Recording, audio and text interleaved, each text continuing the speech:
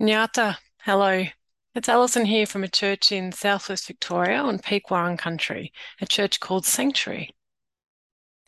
10 years ago, the scientist Glenn Albrecht coined a new word. He was studying the impact of open cut coal mining on the people of the Upper Hunter region of New South Wales.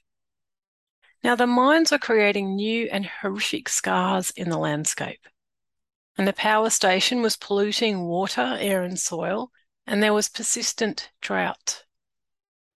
As the earth groaned, Albrecht realized that the people who lived there were experiencing a form of chronic distress for which English has no word. And so he came up with the term solastalgia. Solastalgia. It combines the longing of nostalgia, which is a longing for home, with the experience of desolation and the need for solace. It's a form of homesickness, but it's experienced by people who have never left home. Instead, they are seeing their home being negatively transformed around them. Solastalgia is a new word, but it's certainly not a new experience. It's known by every Aboriginal person on this continent whose land has been stolen, compacted, cleared, and damaged before their eyes. And it's known by every Torres Strait Islander fighting for the future of their now frequently flooding home. It's known by people whose land is being destroyed by industry or mining or fracking or leaking oil pipelines. And it's known by those who are seeing suburban sprawl eat up grasslands and wetlands and seasonally meandering creeks. It's known by those who grieve formerly soft grey hillsides, which have been invaded by ranks of lurid green imported pines. Solastalgia is a desolation we might feel at the vast blank paddocks of agribusiness, where trees have been entirely eradicated and once fertile soil is now little more than chemically boosted dust. And it's a sense of loss we feel at the bleaching of the Great Barrier Reef. Solastalgia. It's a feeling of desolation when our natural home changes around us. And so this feeling is only going to become more common. Because as the climate changes and we experience less stable weather patterns and more extreme weather events, solastalgia will begin to affect everyone. Just ask the people of Mallacoota or Lismore or anywhere else which has experienced climate catastrophe from which there is no return. And ask those who grow things. Seasons are pushing too early, too late, sowing times are shifting, and even the crops themselves may need to change as the weather warms up and the rains don't come, or come too hard and too often. But why am I talking about solastalgia? Well, first, because I keep having conversations with people who feel it. They are alert to climate change. They can see what's happening and they long for global healing.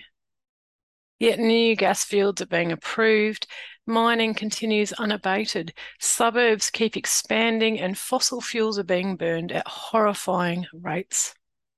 As the world keeps changing around them, they are filled with hopelessness and dread. The second reason is because it's linked to tonight's reading. Jeremiah 29 is a letter addressed to a people living in exile under Babylon, and solastalgia is a form of exile. It's exile from the land, even if the land is still right there beneath one's feet. And it's exile which is caused by industrial activity and climate change. As such, solastalgia is a result of the economics of empire, in which all people and all things have been reduced to productive units. This is the economy which never sleeps. It's the economy of endless extraction and agricultural practices imported from half a world away. It's the economy which fells forests and digs mines and expands animal husbandry way beyond any sustainable limits. It's the economy of Babylon, which steals people and land and resources and uses them to generate more wealth for the rich. And it's our economy also. And so the letter in Jeremiah 29 is addressed to people like us. Those people in exile were no doubt desolate. They were longing for a home that they would never see again, and they had little hope for the future. But in this letter in Jeremiah, God encourages them, and God tells them to do two things. First, they are to get on with life, and I quote, build houses and live in them, plant gardens and eat what they produce. Take wives and have sons and daughters. Take wives for your sons and give your daughters in marriage, that they may bear sons and daughters. Multiply there and do not decrease. In other words, make a home, create a life, eat from a backyard veggie patch, and don't be afraid to have kids. However grim things might feel, take delight in homemaking and children, because this is your home now, and you're going to be here a long, long time, the rest of your life. To a people living with solastalgia, that is, living in the exile generated by industrial activity and climate change, this is provocative.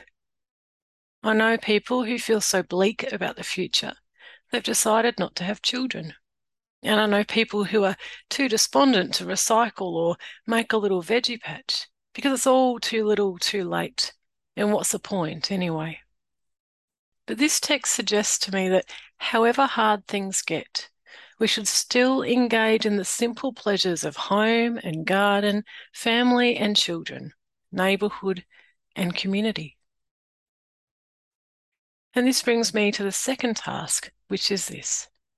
Seek the welfare of the city where I've sent you into exile, and pray to the Lord on its behalf, for in its welfare you will find your welfare. This command's a real stomach turner. God's people have been invaded and captured and dragged into exile by those vicious Babylonian dogs. No doubt they've seen their homes destroyed and the people they love assaulted and killed, and they themselves may have suffered extreme violence. But the prophet tells them to seek the welfare of the city where they're in exile and to pray on its behalf, because their welfare is bound up in the city's welfare. So does the prophet or God really expect them to seek the benefit of the Babylonians? And if so, what on earth does this mean? Well, it's possible to hear this as an instruction to settle down and obey, to make nice and blend in, to build a big house and to assimilate and to do all the things the neighbours do. It's possible to hear this as an order to uncritically participate in building up the city's wealth and to wave the banner of economic growth. If the city gets richer, everyone benefits. At least that's the theory, and it's one way of interpreting Jeremiah. But let's take a step back. The word translated as welfare is shalom. And so the prophet is calling for right relationship between people, community, land, and God. And this is where it gets interesting, especially for those of us living with solastalgia. Because I suggest that business as usual does not actually lead to right relationship between people, community, land, and God. There may be a short upward tick in the wealth and welfare for some, but for the most part, economic growth flows upwards, even as it costs everyone healthy land and waterways. This was as true for Babylon then as it is for us now. For ancient records show that the economics of empire has always led to the crushing of the poor and to deforestation, land degradation, and species loss. Business as usual, in fact, might be the teaching of false preachers who equate capitalism with godliness, economic prosperity with blessing, and the burning up of the earth with the return of Jesus. But to paraphrase Jeremiah, Don't listen to them. Don't let them deceive you, for it's a lie that they are preaching to you in my name. Indeed, business as usual comes with an enormous price tag: injustice and ecological collapse. In other words, business as usual disrupts relationships between people and land. And such disruption is what we call sin. Further, it creates solastalgia and it threatens our children's future. How then do we seek the shalom, the peace, the welfare of the home where we live in exile, whether that home is Southwest Victoria or the whole of planet Earth? However we frame it, it seems to me that it must mean mitigating climate change, and it must mean restoring the landscape. So seeking shalom will mean rehabilitating the land, the very activity that will heal solastalgia and generate hope. It will also mean making personal choices about how we work and travel and shop and play and eat. Seeking shalom might also mean political activism and disruption, such as we see in the life and ministry of Jesus. Maybe guerrilla gardening or attending climate protests or lobbying banks which continue to fund fossil fuel projects. There may be times when seeking the long-term peace of our home might look, in fact, like disobedience and dissent, since our government, our economy, and our typical ways of life are so ecologically destructive. And as we seek shalom, we do well to take the lead from those who have always known how to live here, the first peoples of this continent. And while the work will not return us to Eden or even to a pre-industrial climate, it will help mitigate climate change. An article in The Guardian this week describes us as being in a race between Armageddon and awesome. The author points out that we have everything we need to turn our world into a series of clean, green economies with enormous benefit to health and well-being for all people and for the land. We can seek shalom and we can counter solastalgia by choosing awesome, by restoring and rehabilitating cities and landscapes, and by caring for God's good earth. And this, I believe, is the path that God hopes that we will choose. Because the people of Israel were told to settle in for the long haul and to engage in the good life. But they were also told to work and pray and struggle for the shalom of their new home, to agitate for the changes that would lead to a healthy and flourishing place for generations to come. And why? Well, for surely I know the plans I have for you, says the Lord, plans for your welfare and not for harm, to give you a future with hope. That's Jeremiah 29, verse 11.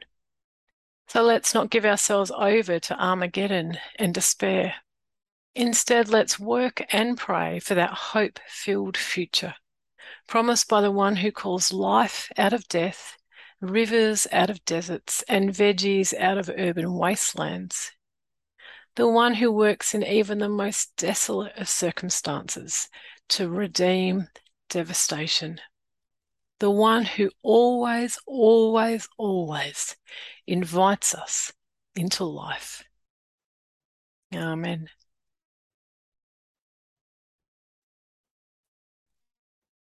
There's always more to read on our website. That's sanctuarybaptist.org. Sanctuary is funded entirely by members and supporters. If you'd like to support the work of this little church, you can make a donation via PayPal, and you can find the details for this on the website. This week's reflection was prepared on the lands of the Pequang people of the Eastern Maar Nation, a land taken by force and never ceded. This week, the creeks and waterways are alive with pobblebonks. The rivers are high, and fresh water is pouring into the sea. Despite the grey skies, the air has a soft warmth, and the season is changing. I pay my respects to elders past and present. The peace of the land be with us all. Amen.